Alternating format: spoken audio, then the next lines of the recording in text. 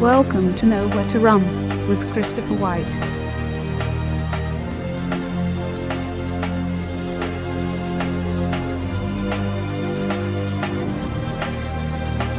Chris in Tennessee, you're on the air. Go ahead.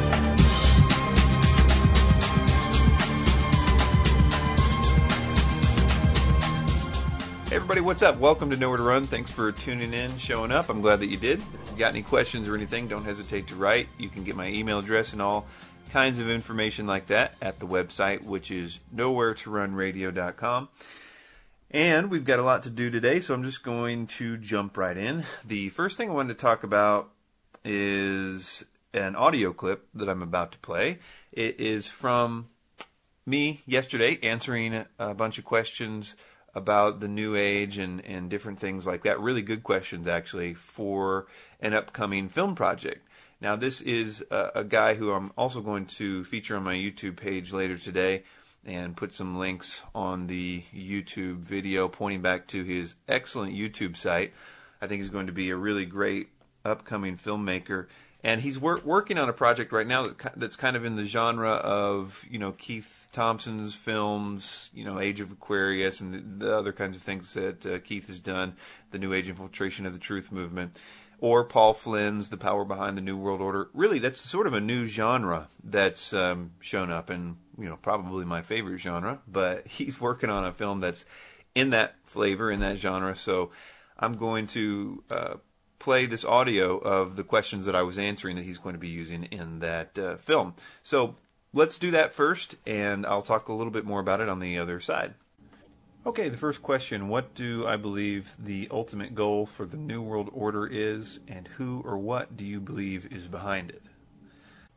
The idea of what the ultimate goal for the New World Order is something that bothered me a lot in my early and really a lot of my research for what the New World Order was, as I was learning things like, the stuff in the food and the water and all the stuff that you learn, the genocide and the planned population reduction and the mind control and all the stuff that was going on. What did it all mean? What was it leading up to? The control grid, the cameras and the one world government and the one world economy and all this stuff. What did it mean? Because the thing that got me is what happens if they get it? What happens if they finally control everybody? It's a total lockdown, New World Order, 1984, Brave New World, whatever. It actually is that system. What then? Is it all going to just end and everybody sits back and they drink lemonade and say, hey, we did it, guys? But then the connection to Satanism is really what started to pique my interest early on, and that they were theistic, Satanists. They really did believe that Satan was God, and they actively worshipped him and received instructions from the spirit world. That was what tripped me out, and to see that network and every door that was kicked down, investigation led to somewhere some Satanistic connection. So the answer to what the ultimate goal and the question of who or what do I believe is behind it is the same. That is the Antichrist. The system is being built around us, the control grid, the economy, everything is being built to force everyone to worship the Antichrist. That is what this is all about. That's what makes everything make sense. It's the one component that makes everything make sense. And so what is behind it is a spiritual agenda, as it says in Ephesians 6:12. But it's also something that experientially that you can see in the research of the New World Order, that they are attending rituals, they are receiving instruction from those rituals, and that instruction is to do the nuts and bolts things, to create the system, to do this, to do the poisoning or whatever, all the different conspiracies that are a part of that have some sort of mechanism or use in this future world government, world religion, world economy, which has one purpose, isn't to extract the worship of humanity for an ancient cherub. Okay, the second question is, in light of Bailey's second step to the New World Order and the externalization of the hierarchy, quote, the New World Order must be appropriate to a world which has passed through a destructive crisis and to a humanity which is badly shattered by the experience, end quote. Do you think the infrastructure being put in place today, the political, economic, military, in other words, what most of us call the New World Order, is going to produce the chaos that Alice Bailey speaks of and is necessary before the real New World Order is brought about? What do you think that's going to look like? In other words, are the political, economic, military institutions going to be replaced or simply harnessed and unified by the world teacher that the New Age speaks of on the other side of the chaos? Alice Bailey, especially in her book, The Reappearance of the Christ, had another prerequisite or series of prerequisites, but a lot of them had to do with the idea that there needed to already be a world government in place. In fact, one of her quotes is, quote, first of all, he will come to a world which is essentially one world. His reappearance and his consequent work cannot be confined to one small locality or domain unheard of by the great majority, as was the case when he was here before. So, and she talks specifically in that book about how it's going to be accomplished through the hierarchy, the spiritual beings working with government, organizations, particularly the United Nations.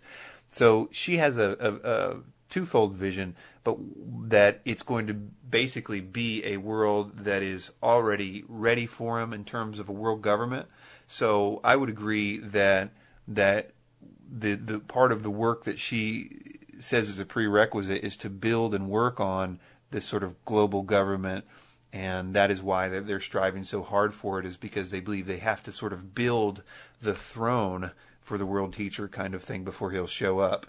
The chaos thing is another sort of part of what she talks about, is that she recognizes that none of the work that she can do, or that the group of world servers, as she calls them, or the seed groups, they can never do enough preparation, whether it's spiritual preparation or physical building of the system preparation, to actually make any of this work.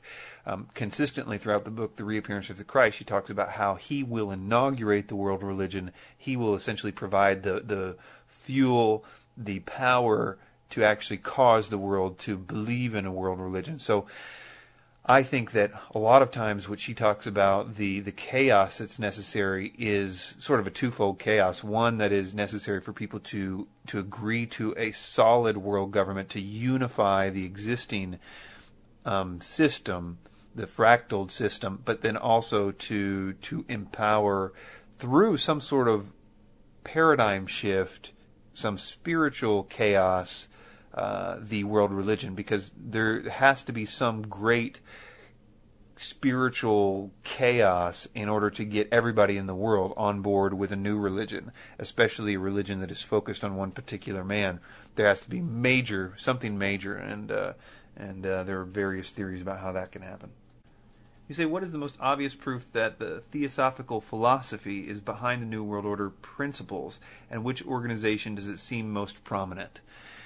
This is kind of a hard question, because I don't think that there is a single organization or that I think the system, the way that Alice Bailey, or rather the entity speaking through Alice Bailey, set up this plan, capital P, in her writings, is done in such a way to make it have no center, no traceable head.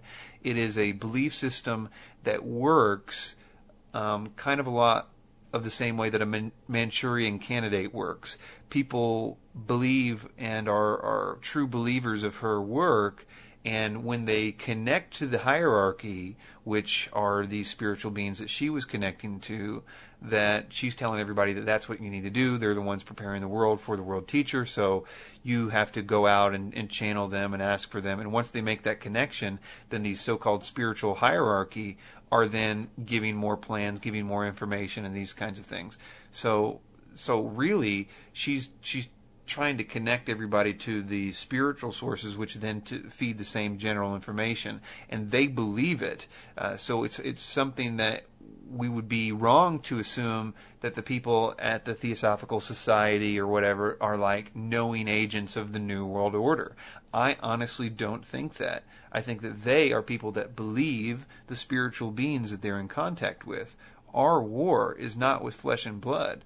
Our war is with beings that have the ability to deceive people and make them believe stuff and work and be workers for the system that actually builds something that they don't really even quite understand. They may understand sort of a version of what they're doing, but if they really understood what they were doing, I'm convinced that nobody would do it.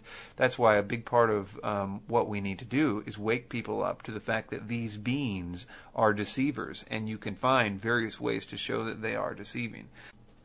Back to your question, though, what is the most obvious proof that the Theosophical philosophy is behind the New World Order principles?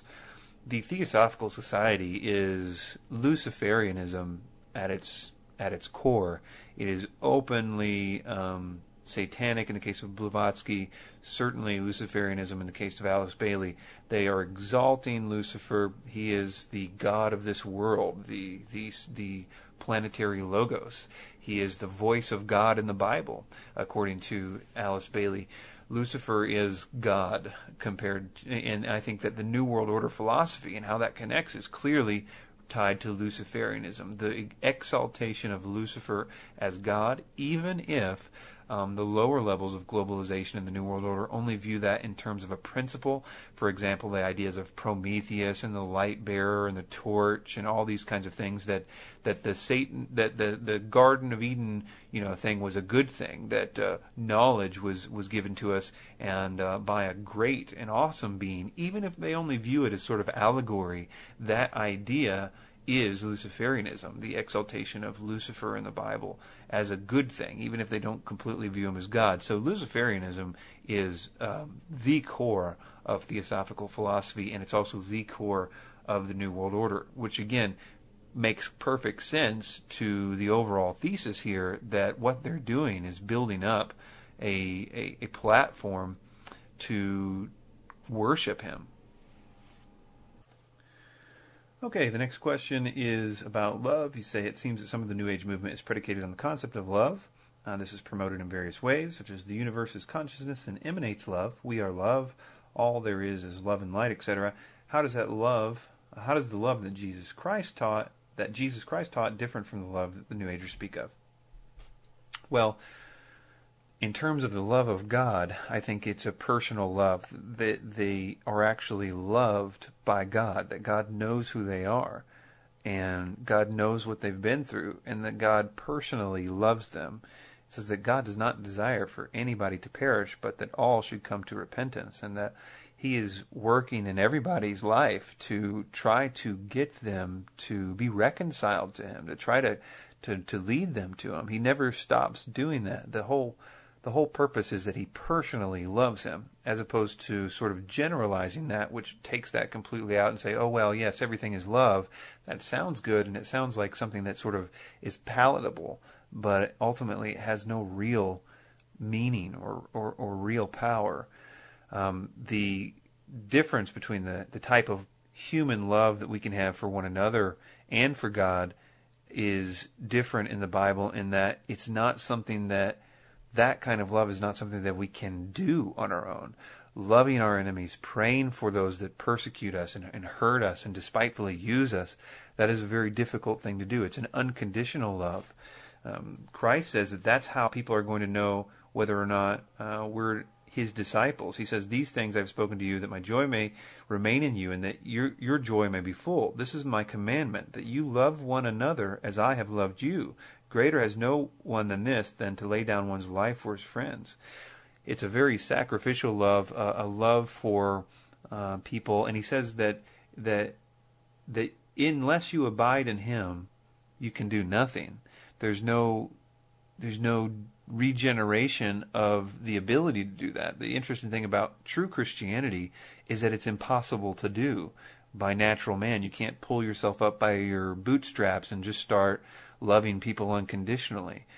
You can kind of fake it, and a lot of people do, but the difference is the reason Christ gave that as the one thing, hey, you can tell who's a real Christian by whether or not they're radically loving people, is because He didn't tell them you're going to know Christians by the way they dress, you're going to know Christians by what they say, or you're going to know Christians by any other way, except you're going to know them by their love for one another. So what I'm trying to say is that that's a supernatural thing, and that happened definitely in my life. after I was saved. I mean, I was, a good person. People would have said, hey, he was a really good guy, a loving guy. But in my heart, I was selfish. I was very self-centered. I had a lot of issues that was just completely not genuine. But as I began this road, I noticed something very different happening, that I was being turned into a new creature, something that I wasn't doing on my own. It wasn't based on my, praying enough or reading the Bible enough or meditating enough or all these other things that people in the world think that they've got to do to get closer to God. It was something that God was doing to me. I was starting to love the things of God and hate the things of the world. And I know that Ephesians 2, verses 8 and 9 is true, that salvation is a gift of God, not of works, lest anyone should boast. I mean, I can't boast in that love. I can't say, hey, look at me, I did really good, and now I love people. I did enough stuff. The love that I have for people, the love that I have for the people that I reach out to is not my love. It's the love of God in me that is reaching out to him, that compels me and every other Christian to desire to see other people to understand the love of God. It's not out of religious obligation or anything else. It's out of absolute passion. I've heard the New Age argument that they're not de-deifying Jesus, but rather that Jesus is one of many deity figures who have helped humanity evolve in love and spirituality. What do you have to say to those in the New Age who promote these kinds of ideas, and what is it about Jesus that without question qualifies him as the unique Son of God? And the answer to that is the Bible. You'll find that as many people that say that Jesus wasn't really, who he said he wasn't all this stuff, it's predicated on the idea that the Bible, isn't an accurate description of what really happened. That always has to go in tandem with that, because anybody that's read the Bible and understands the Bible can make clear cases that Jesus did, in fact, know exactly what he was doing and exactly what he was saying. That's why the Muslims have to say that the Bible is corrupted. And so the first thing I would ask people is, what do you know? What proof do you have that the Bible was corrupted? Because as I've said before, it would be so easy to prove if it was, because there are more copies for the Bible, the New Testament, than there are for any ancient text in the history of the world, bar none. And they are extremely scrutinized by people that both hate the Bible and people that love the Bible. So if the Bible had been changed, all a Muslim or anybody else would have to do is to say, here's where the Bible said one thing, and then here these other ones say a completely different thing. All the ones after this said something different about what Jesus said on a particular issue about his deity or whatever else. But nobody can prove it. And the problem is that it would be so easy to prove, because we have documents going back from the very beginning to now. So anyway, the question, what I would say based on that is lots of things interbiblically. Jesus never came out and said, hey, guess what, guys, I'm God, but he didn't do it for a specific reason. Now, he did actually end up doing that, and that's why they killed him, for blasphemy. You have to realize that that's why they wanted to kill him. A lot of times in the Bible when it says, and after that the Pharisees seek to kill him, if you read what that was, it was because they realized what he was saying. They would say things like, when he said he could forgive sins, they would say, this is blasphemy. Who can forgive sins but God alone?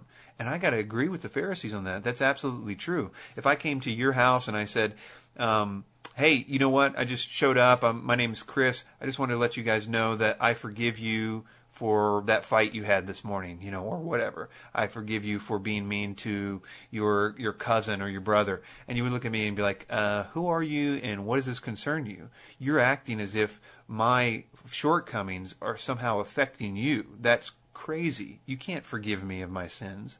And so that is a big part of that. And he said that quite often. He said that in many different contexts. And the Pharisees do say to us, who can do that but God alone? And so they would seek to kill him and things like that. They would also seek to kill him because he said that he was the Son of God. There's actually places where they said, okay, you're saying that that's your Father and that you're the Son of God. How is that not blasphemy, they would say. You're making yourself equal with God. And this is a really well understood concept in Hebrew. If you call yourself the son of something, you are the embodiment of that thing. begat of something. If you are begotten of something, you are that thing. For instance, a cat begats another cat. If I have a child, that child is just as much a human as I am. We're equally the same amounts of human. And so for that reason, if God begots a son, it's just as much God. It's not any less than God. So that was a massive claim to say that especially in the context in which he said it. He claimed to be before time the Son of God. He was the creator of the world. Before Abraham was, I am. His many I am statements are another unbelievably blasphemous thing to say. He was claiming by proxy, and the Pharisees, trust me, were well aware what he was saying. He was claiming to be the voice of the burning bush. Another thing, if you understand Daniel 7, he was claiming to be the cloud rider of Daniel 7. They knew that, and I believe it's John 8. They knew exactly what he was saying, and it messed with their heads.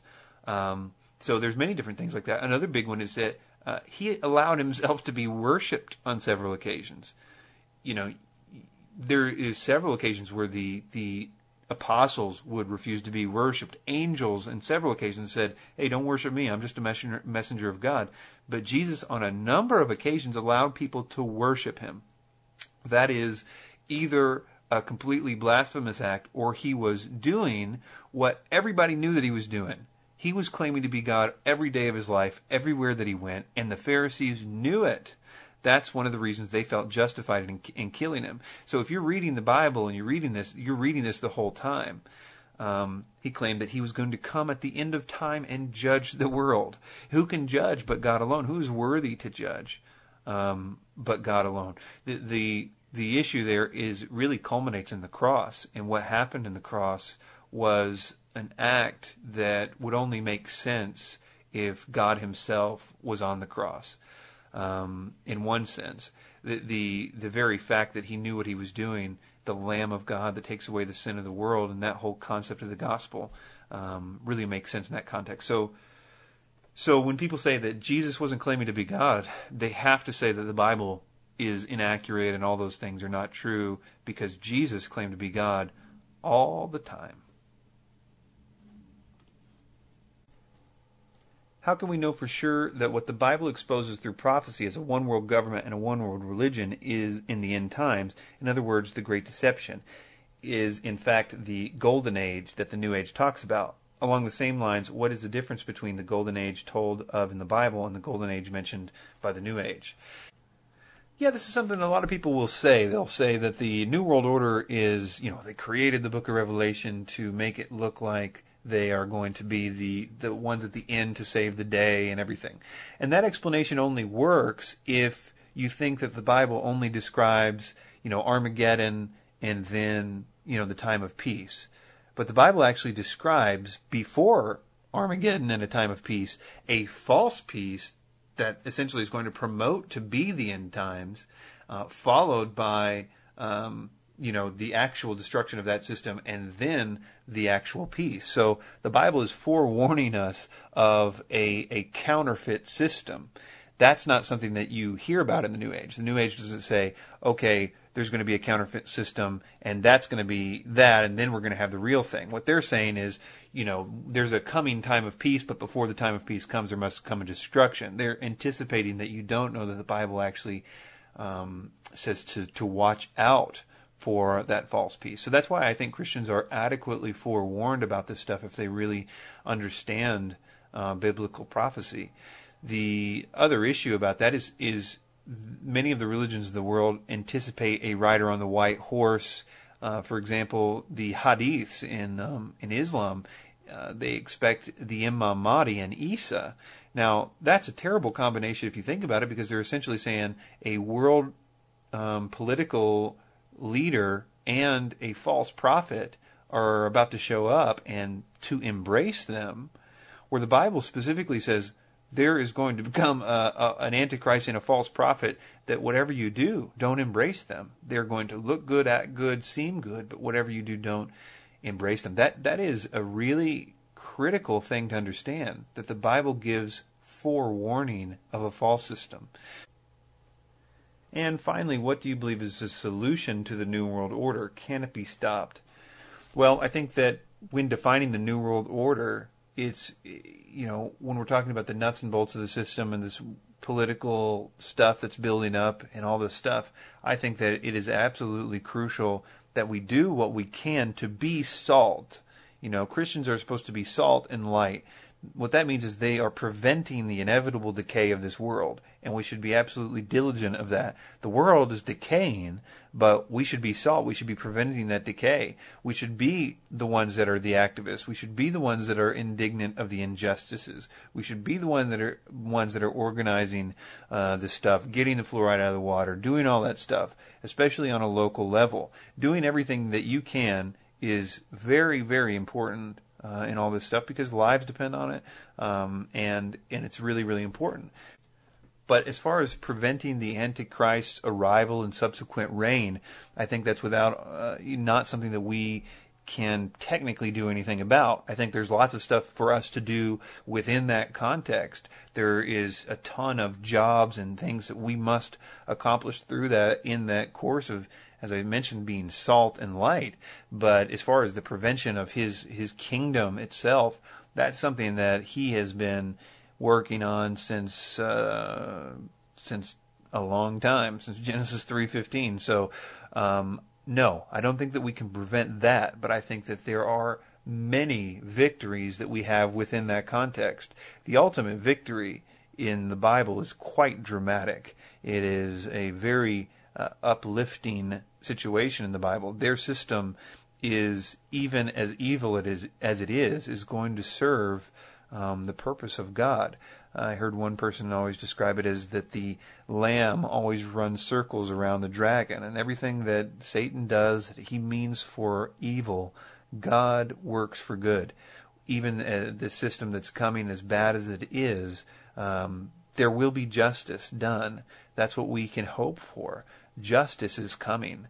Justice is coming even in the wrath of God on this system, on the New World Order system.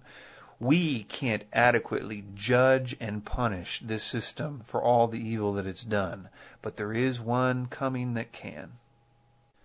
All right, so his website is facelikethesun.wordpress.com, and he's also a blogger on the Revelations Radio Network. So if you've seen on the right side of the Revelations Radio Network website are blogs, and he's often on there blogging about one of the things. His recent projects are called the Age of Deceit video project, and so he's got like 3 different video projects about certain subjects.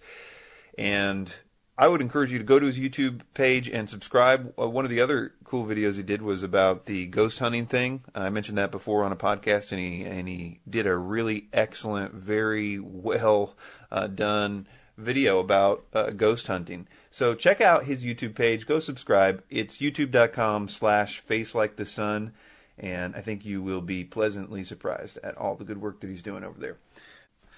All right, so moving on. It's actually I'm glad that I had something sort of conspiratorial to talk about and play, even if it was just playing a clip, because I think this show really started with just straight conspiracy theories. I mean, you can go back to the early episodes, and it's just me talking about conspiracy stuff. That's what this show was supposed to be about. And you can kind of see the development over time where my focus sort of changes, and I'm really just all out thinking about the Bible and things about the Lord, and it just really, my focus changed. And there was sort of a time period there where it was really kind of shifting, and I remember I used to sort of apologize about it. It's like, hey, this one is probably not for the conspiracy people. This one is kind of more just for the Bible people. And now I'm sort of just like, whatever is happening is happening. I kind of think of it in my head as kind of like, well, if somebody finds the stuff on YouTube or whatever, and they find the podcast as a result of that, and here I am, talking about verse-by-verse Bible teaching or whatever it is that I'm doing, then I think that, in a way, it's kind of like, they can see what I think is the natural progression that we should all be. Now, I can't expect anybody to go from do the transition that I did immediately. I mean, I would expect them to have the same kind of transition, but that's the natural place that this goes. is that you go to a place where, if the Bible is true, and we really do find that out, we've got to find out more about the Bible. It's got to be something that we study, that we understand. And the minute that you really understand that there is this inexhaustible record in the Bible, that you can't get it all, it's too big, it's too vast, then it almost intensifies your search for the truth of the Bible. And, you know, it's a shame sometimes, I think, when I know people who kind of never get out of the super intense conspiracy mode. You know, I am a conspiracy theorist, and I probably will be forever. I was since I was young. I will always be a conspiracy theorist in my heart. But there is a difference between, you know, and I've talked about this before, loving conspiracy theory. The only reason that you are, you know, quote unquote Christian is because you found it to be more true than the alternatives. Well, that's fine and good, but what will happen if you're not really a Christian, but you just sort of kind of go there because you like conspiracy theories to be accurate and you're a good researcher? If you don't actually become a Christian, your conspiracy theoriness will take over, and you will start to need to find conspiracy theories in Orthodox Christianity, because ultimately the reason we were hooked into this whole thing in the first place and led down these Luciferian paths in the conspiracy movement, and the reason why we were vulnerable to David Icke and Jordan Maxwell and Michael Tsarian and all these guys, and why we were being led into this, is because there was pride in it. There was the ability for us to be smarter than everybody. It was elitism. We wanted to be the super smart people, and all the dum-dums didn't know. That's the same thing that happens with Freemasonry. Or the occult. I mean, the occult is all about that. The New Age always has information about, you know, what's in the water or pesticides in the food, because you need to give them something that they can know more than other people. So that elitism will take over, and you don't really like believing the same sort of things that all the Christians who read the Bible all the time and sort of really understand the Bible and really understand doctrine. Eventually that won't be enough for you, because there's no elitism in that, because there's more people that believe that. So you must find conspiracies in the Bible, and all of a sudden, you know, whatever it is, generally it morphs into a severe form of legalism. Conspiracy love plus the Bible equals legalism. And it has to. That's a nice little equation there. But the reason it has to is because if you don't experience the transformation of your heart, if you don't know anything of that, then you think that's silliness and foolishness. You believe that you are a Christian because you've intellectually decided that it was the truth. And so, hey, I'm a Christian. I decided that it was the truth. But you know nothing of the regeneration of your heart, then you will think it's foolishness for somebody to say, no, God changes what you want. The reason that there is no legalism is because you all of a sudden desire the things of the Lord, and you begin to hate the things of the world and the things of sin, and sin starts to detest you more and more to every day, as opposed to your love for sin growing more every day, and your resistance is only intellectual, like, well, I can't do that because I'm a Christian, darn it. You know, well, that's missing the point, and those people need legalism. You know, it's their only hope. That's what they hang on and say, look, I'm doing all the right things. I might, you know, and they know nothing of the newness, the being born again. Anyway, little sermonette, Christian conspiracy sermonette there. If you want to know more about the gospel and what being born again is about, check out the website, which is nowheretorunradio.com. There's a new section on there about the gospel where there's a few videos that detail what the gospel is. And I'm working on a new video about the gospel, which I'll talk about a little later. But there's also a section on there for new believers, new Christians. If you click that, there's all kinds of different information and MP3s and all kinds of stuff that you can check out. And there is also a link on the website for the new Christian 101 DVD, 4 gigs of information, audio, video, text on a DVD, that I will send to you for free. Thanks to all the people that ordered them. I just sent out a ton of those all over the world.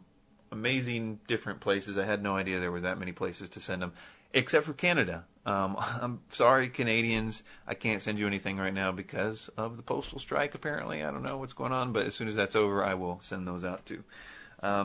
But anybody else out there that wants any of that, please check that out. And one thing, I think I may update that because of a project that I'm about to talk about on the RRN Weekly site, which is a thing I started not too long ago, basically just to put testimonies and cool sermons that I've been listening to and put them on the Revelations Radio Network feed. Basically just a way to put stuff on the Revelations Radio Network without necessarily running it through Nowhere to Run. That's pretty much what it is. And I started a series today that I am taking directly from Joe Focht's site. He's the pastor at Calvary Chapel, Philly. Probably one of my new favorite verse-by-verse teachers. He is so amazing. I got to put him on a lot of the links where I put my favorite verse-by-verse teachers. But Calvary Chapel, Philly, check it out. Check out the archives there if you're into verse-by-verse stuff. You will love this guy. He's great. But he's got a section on that website which is sermons that every Christian must hear. And he's got about 20 or so sermons there. So I'm going to start just playing those on the Revelations Radio Network feed. And the one that I just put up there was a testimony of Corrie ten Boom. And if you haven't heard her testimony, you need to hear this one. Even if you have heard Corrie ten Boom's testimony, I recommend you hearing this particular one. And I'll put it in the links to the show notes here, but I would also encourage you can just check it out by going to the front page of Revelations Radio Network, or subscribing to the feed, or just subscribing to the RRN Weekly feed. So check that out. Check out Joe Focht, Calvary Chapel, Philadelphia.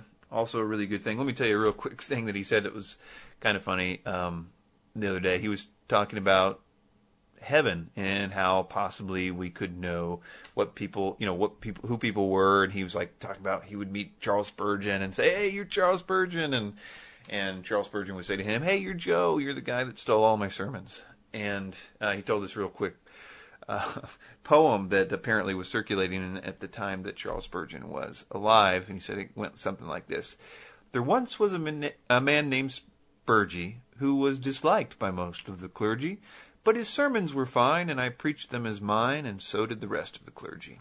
I thought it was pretty funny. Okay, so a few different things I wanted to talk about. David Icke Debunked. I want to pray real quick for David Icke Debunked. I want anybody that's listening that feels like they would like to do that to pray with me. I don't even know what I'm going to pray, just sort of ask the Lord to lead it. But mainly the thing that I'm asking here is for doors to be opened with it.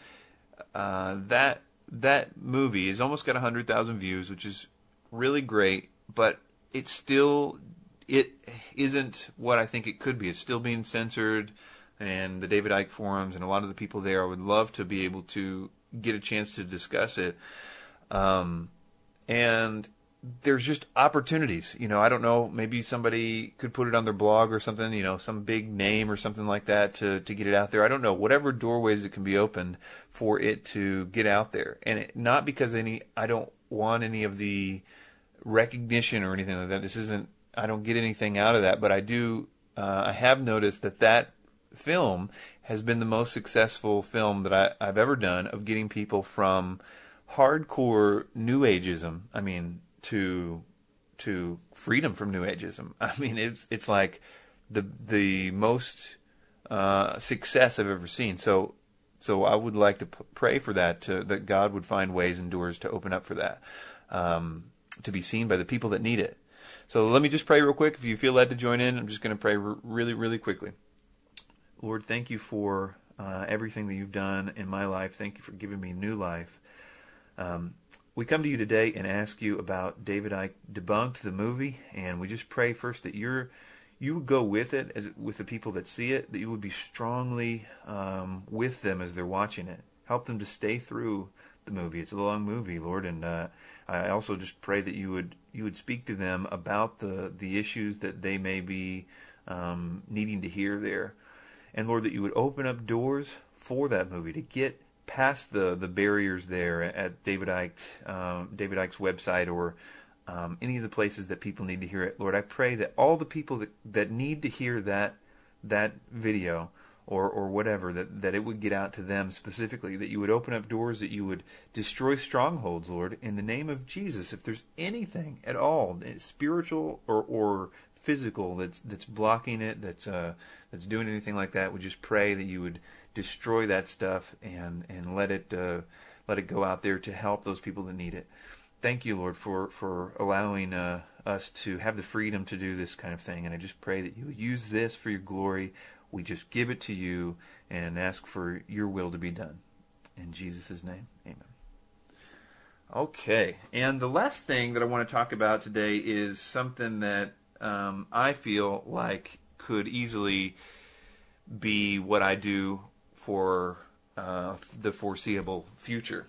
And it is kind of like the DVD Tract website.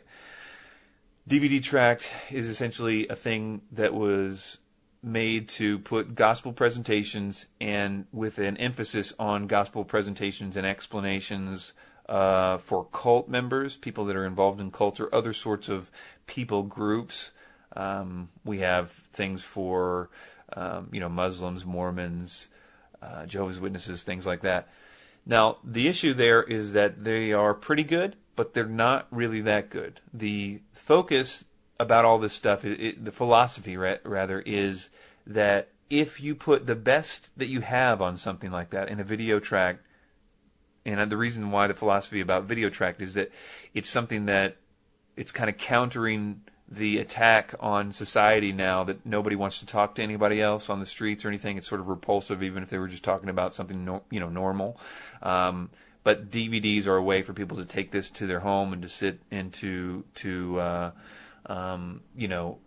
soak it in with just them in their house. It also has the ability to, in terms of cults, since trying to explain to a cult person all the stuff that they need to know is rather complicated.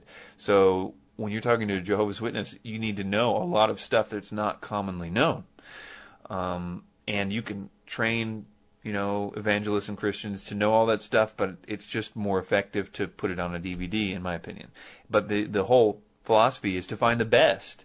And that's something that I think that I've failed in DVD Tract. I think that I did find, as far as a lot of the testimonies on there, specifically like the Mormon testimonies, and the homosexual testimony only had one, but it was the best that I could find. I've recently found one more, and I'm always looking for more.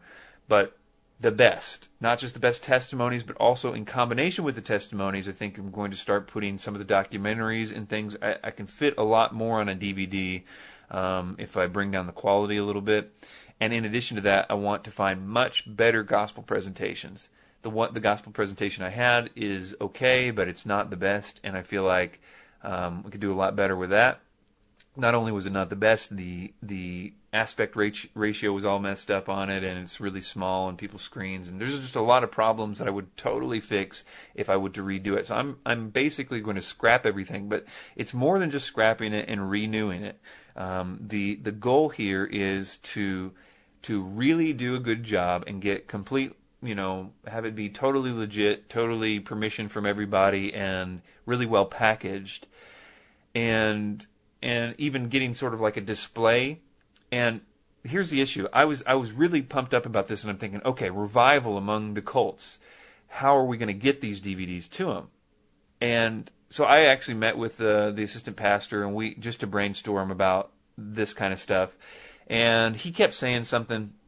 He was like, because I was like, well, okay, so we just go and we put them on, people's, cars, and when they're in the parking lot, the Catholic churches, when everybody's there, just go put it all on everybody's car. And he was like, yeah, but that's sort of illegal. I mean, if it's private property and if somebody came to our parking lot, Jehovah's Witnesses came to our parking lot or somebody like that and put DVDs on our car that were promoting Jehovah's Witness-ism, we would say, get out of here, And he had a good point. And one part of me was like, so what?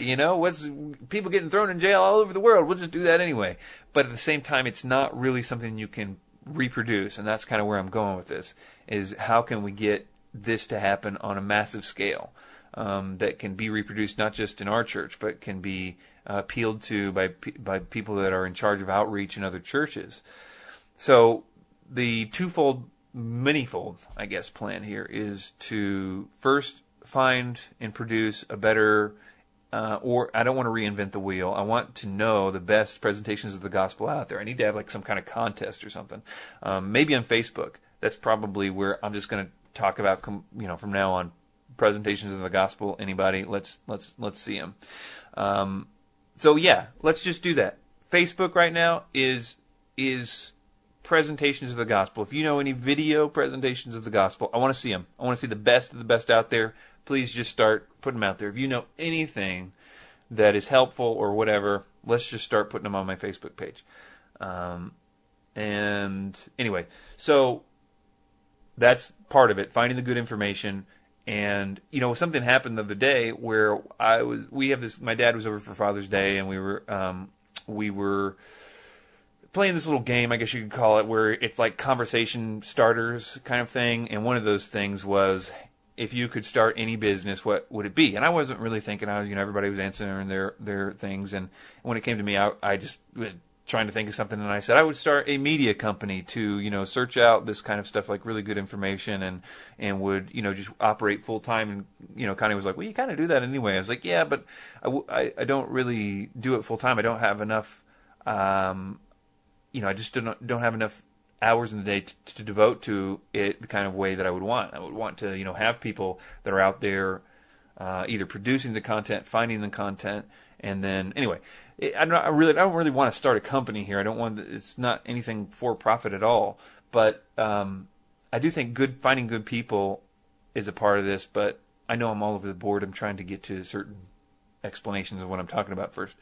So let's just say there was some kind of display that you could put in the back of a church. Now, anyway, I never got to the point. Oh, man, you're probably like, come on, Chris, you're getting all over the place and you're not talking about anything. So we back to the talking with the pastor. And he was right. We couldn't put it on the cars and have other churches and other outreach ministers decide to do this. And I just was racking my brain about that. I thought, well, mailing campaign, okay? We can somehow get addresses for people that are Mormons or whatever, or whomever, and send it to them. I was like, man, that doesn't make any sense. How are you going to find the addresses of people, Mormons? Are you going to just... And it's true. It's true. I mean, I was like, man, that was my only thought. So I'm thinking, how am I going to get this stack to decrease? And he kept saying, well, the biblical model is that when somebody was saved, they would go out and get, the people that they knew in their crowd. If you can get just one, Mormon or whatever, and he has this disc, and he's genuinely radically transformed, radically saved, like every Christian, right after out of the gates, they're going to want to show people, and they're going to use that DVD or not. It really doesn't matter. But they would be the ones so he said it's for a natural progression of spreading. I'm like, yeah, you don't understand what I'm saying. I'm saying like sledgehammer approach. I want a revival amongst everybody. And then I was going to church the next Sunday. I was praying about that and being like, Lord, you got to really tell me, you're the Lord of the harvest here. You know where you're going to send the workers and stuff like that. You've got to explain to me how this is supposed to work. And then I actually, when I saw that same pastor before the church service there, I asked him, about this again, and he brought that up again. I'm like, you just don't get it, man. Anyway, so during the church service, it did hit me, and this is what the idea was. That the people in the congregation know the coworkers that are Catholic or whomever, whatever kind of situation, or Seventh-day Adventists or all these different things. They know the people. They talk to them, but they don't know how to witness to a Mormon. I mean, it's obviously the gospel is really the power of salvation. It is actually good news for a lot of these people. That's another thing, that the gospel is good news.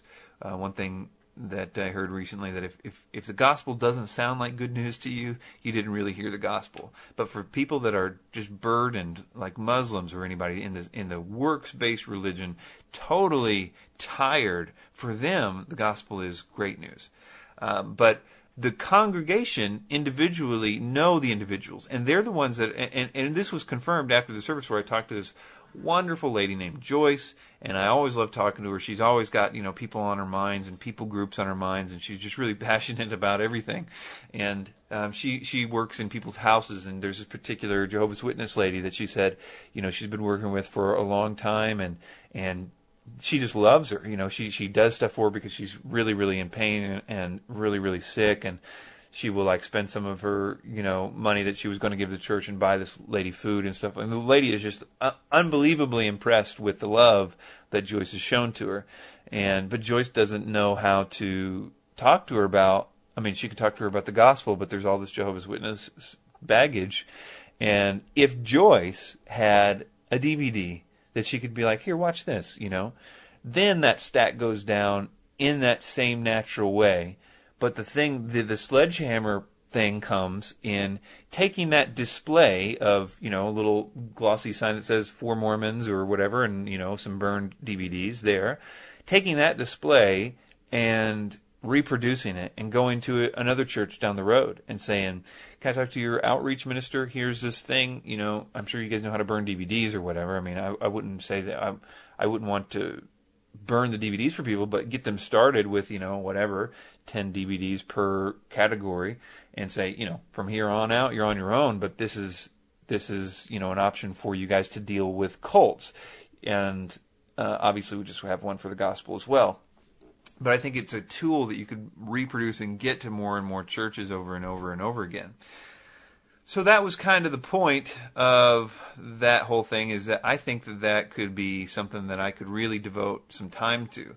And I've been thinking a lot about different things that I was going to do. One of them was commentary on the book of Revelation, and I was going to do all kinds of stuff with various projects that I had going on. But I think that part of one of the issues that I'm having now is that I'm spending so much time with emails per day that I can't really.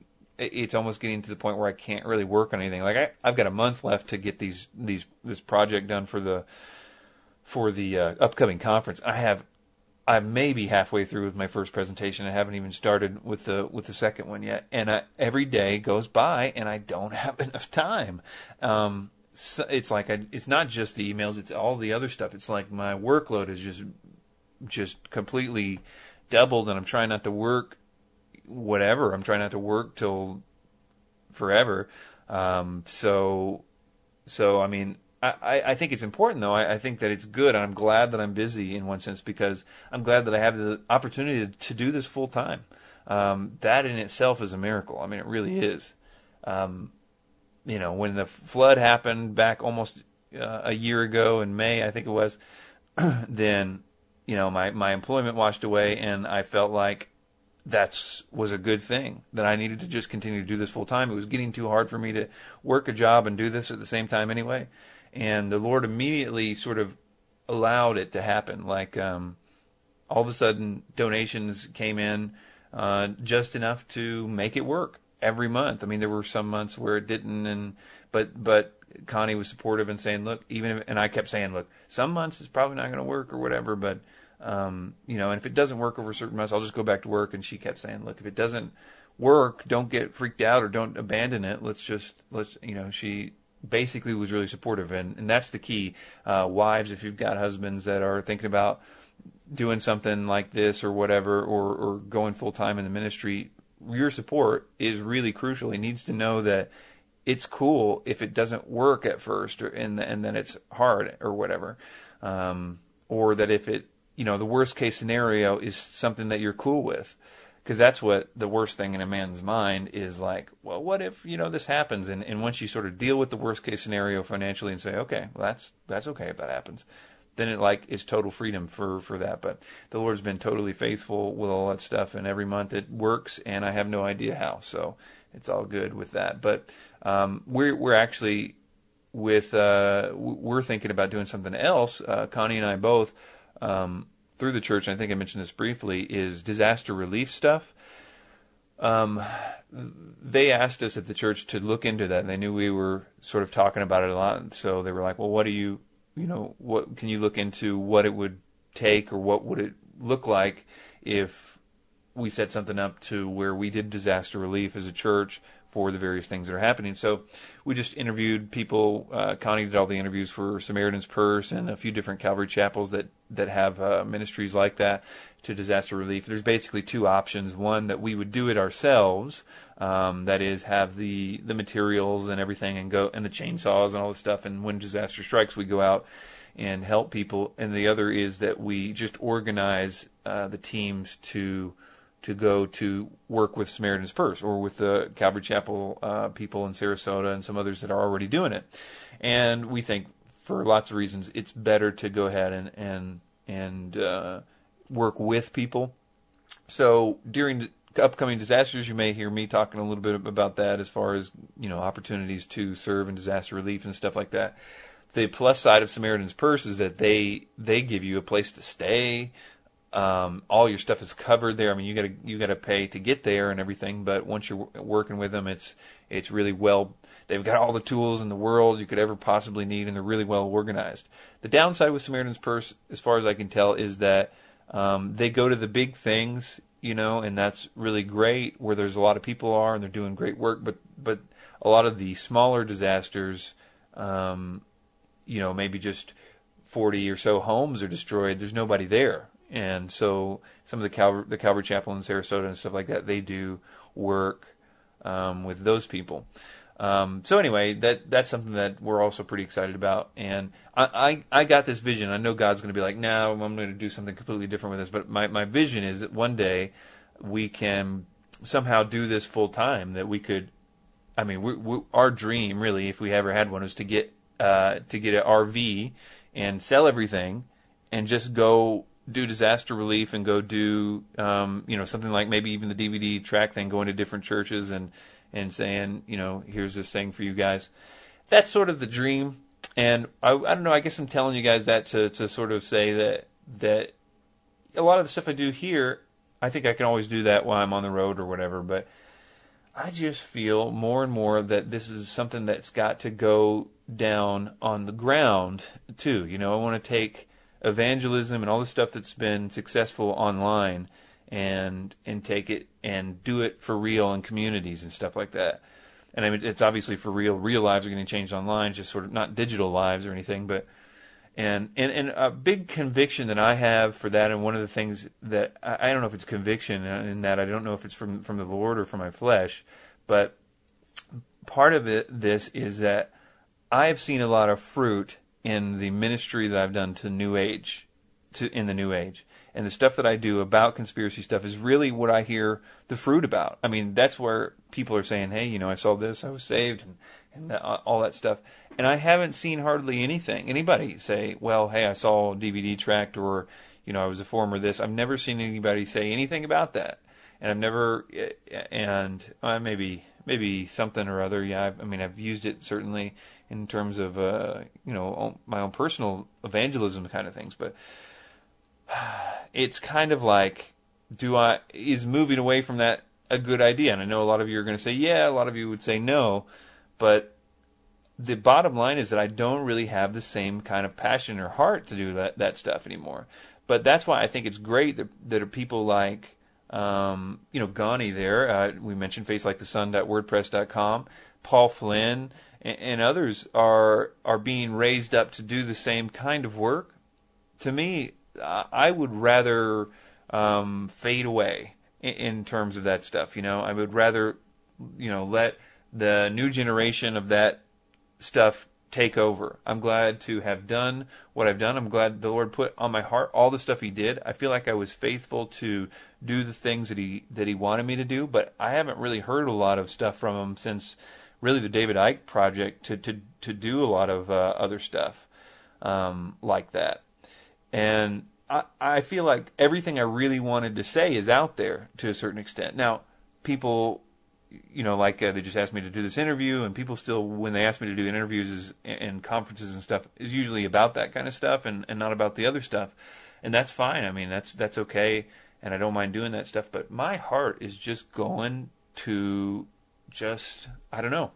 stuff like the Bible, the verse-by-verse stuff. I'm going to do that tonight. I'm actually gonna get the opportunity. I'm gonna go to the Divinity Library at Vanderbilt University here after I get done with the show, and also meet with another pastor here after that downtown. So, but I'm excited about doing the verse by verse stuff and continuing that with Mike and everything. So, although I got to tell you real quick, we were about to do it last Monday, the verse by verse thing, and all my notes from all of the previous verse by verses are all just disappeared. Apparently, eSword has a bug where it will, if you have your notes in the topical notes there saved, that it just disappeared from my hard drive, which is a really bad bug. But anyway, it was okay because it gave me an opportunity to redo that section, which I think is an important section, and maybe I didn't have it right or needed to do it better. And like I said, I'm going to the Divinity Library at Vanderbilt, so maybe they'll have some more resources that I wasn't going to use previously. So